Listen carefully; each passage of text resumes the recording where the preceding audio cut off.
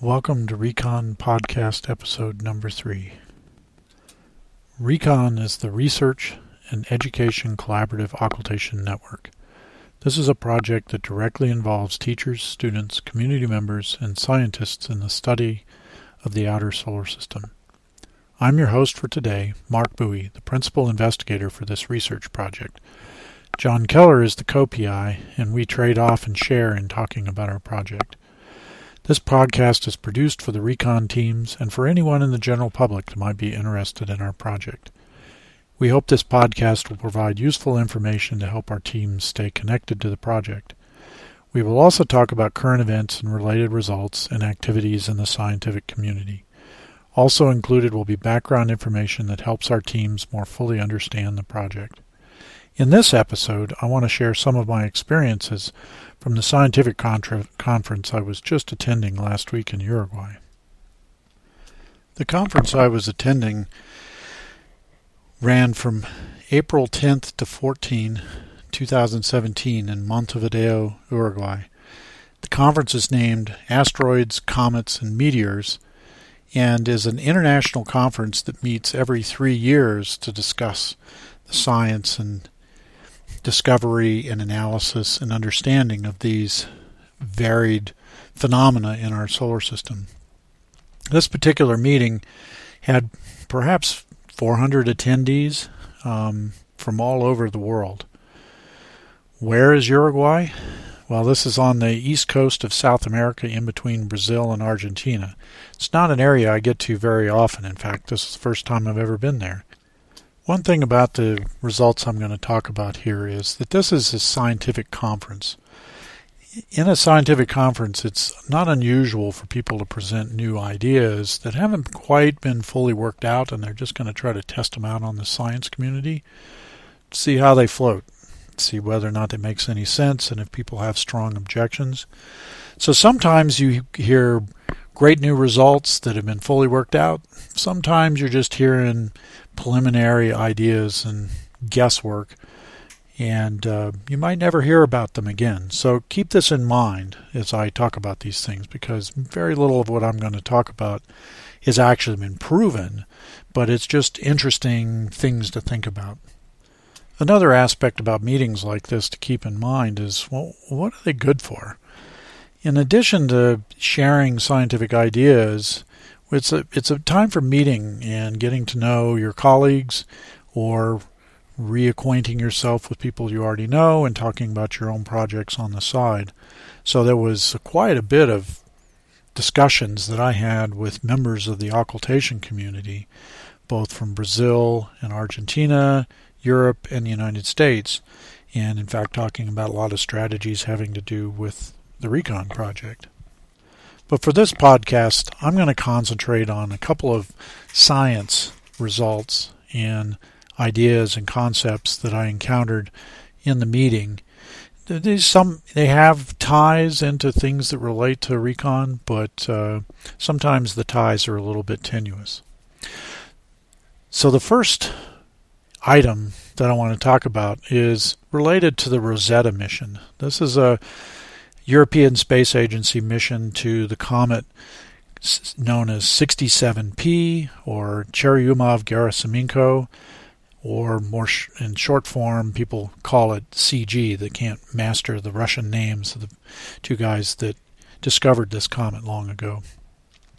The suggestion in looking at the structure of the surface of comet CG is that its internal structure is much like an onion, alternating between weak and strong layers of material. And this gives you the pits and the layers that you see on the surface, and they postulate that it extends right the way into the center. This makes it very, very different from something like the Earth, where the material inside the Earth has been sorted to the densest stuff is at the core and the lightest stuff is at the top. And it's definitely not like an onion. In fact, we call the Earth's internal structure differentiation as a signature of this sorting of the material. So when you look at CG, you would know that this hasn't happened. Furthermore, if the structure continues into the center, it means that it didn't really get heated up that much as it was forming. Now, it turns out that this is a little hard to do because in the early days of the solar system, there's this stuff called CAIs. It stands for calcium and aluminum inclusions. In particular, it brings in a radioactive isotope of aluminum that is the source of a lot of the heat in the early solar system formation. And it's inevitable that these CAIs are included in comets. And what you want to do to preserve this onion structure is to have these CAIs come in very slowly into the comets. And this in turn implies that comets are formed much more slowly than the planets, because the planets grow much bigger and they get differentiated and they end up looking very, very different from the comets. I thought that was a pretty interesting description about the kind of the big picture of comets. And one of the other suppositions here is that this makes comets very different from even things like TNOs, the objects we study with recon. And TNOs is, for as near as we can tell, these are larger bodies that have been differentiated and probably have internal heating. In fact, we see evidence of that looking at Pluto with the New Horizons result. Looking a little further out in the solar system, there was some really nice talks based on results from the Dawn mission. This is a discovery mission that has gone out and flown to the asteroid Vesta first and then Ceres, orbiting both of those and doing detailed mapping and studies of these two bodies. And these are of the biggest objects out in the asteroid belt, and that makes them kind of interesting for study. So one of the comparisons that was drawn between the two bodies was in sort of their composition and just general structure. Vesta's been called the fifth terrestrial planet after Mercury, Venus, Earth, and Mars. It's high density. It's thought to have an iron or an iron-rich core, much like the Earth. And Ceres is the largest main belt asteroid, but it appears to be much more like a TNO. In fact, this has been suggested before to explain what it looks like, that maybe it escaped from the Kuiper belt and was transported into the main asteroid belt. The problem with that is that it seems kind of unlikely to just have one Ceres. If it was possible to get one, given the number of these that might have been in the outer solar system, you might expect to find thousands, and we don't see that many of those bigger objects. But nonetheless, Ceres is very different from Vesta. It's rich in volatiles. In this case, what this means is that it has water mixed into its composition, and also probably things like ammonia. That's a nitrogen-rich volatile. And as a result, because of the mixture of water and ammonia, may still be geologically active today.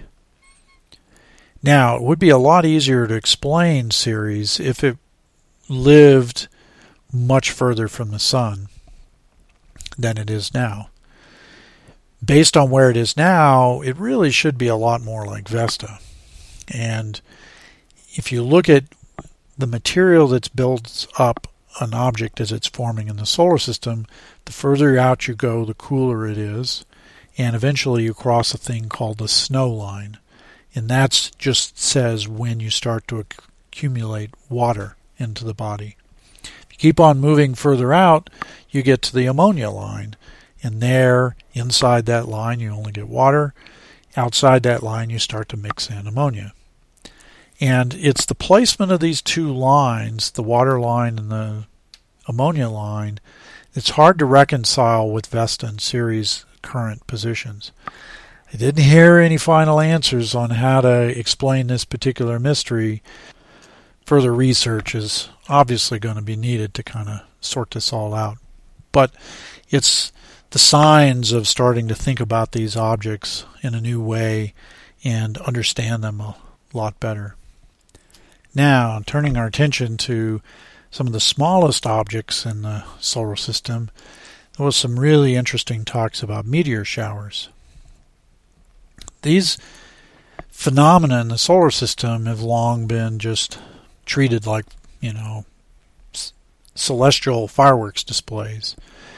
In the past couple of decades, meteors have started to become studied more and more to try to figure out what they might teach us about the solar system. One of the big things that's helping this along is camera networks, where you have a network of cameras on the ground looking up at the sky every night, looking for meteors. And if you see a meteor from 3 different camera locations and suitably spaced, you can actually work out the trajectory of the meteor through the atmosphere. If you get that, you can back it up and deduce what the orbit of that grain of dust was before it encountered the Earth's atmosphere. If you put that together with lots of other grains of dust, all of a sudden you start seeing patterns of associated objects. This is what we call meteor streams. And they don't have to actually hit the Earth in order for these streams to exist. But when the Earth does encounter the streams, then you get an enhancement of objects hitting the atmosphere and causing these bright flashes in the sky. Now, visible observations, looking at it with your eye, looking at it with an optical camera, are good for finding a certain range of sizes, and these are kind of like millimeter. We also observe these objects with radar systems, and those get the big objects as well, but they're really good at the really tiny stuff, things that you might not even really notice looking at it by eye. Now, this data is giving us a much more complete 3-dimensional picture of meteor swarms and meteor streams in space. Think about the Perseids. Maybe you've heard of these. It's a famous meteor shower that peaks in August. Most people think, or have been led to believe, that the Perseid meteors happen for just a couple of hours on one night, or at most a couple of days. But the data that we're collecting now shows that this stream is much more extensive in the sky, and in fact the Perseids seem to last as long as 3 months. The brightest time, sure, is in the middle of August somewhere, but you can find objects hitting the Earth's atmosphere that are associated with this same meteor stream. Now, one of the things to do with these meteors is to kind of trace it back to their origin. Where did it come from? And some of the sources for this is an asteroid that gets broken up, comets, dead comets, have lost most of their water, and even objects that have dissipated. So, for instance, there are a lot of comets that we see that pass in really close to the sun, and they never survive. They just fragment up into lots and lots of small bodies that we can't see anymore. That's a really good way to make a meteor stream. But these obvious possibilities have all been seen for certain streams, and then we understand where they're coming from, but there's a lot of these that we haven't been able to track back to what we call a parent body, or the source region for this. Now, one of the exciting things about continuing to monitor meteor showers and meteor streams and objects that go flash in the night supports what my colleague Rick Benzel from Massachusetts Institute of Technology calls traceability.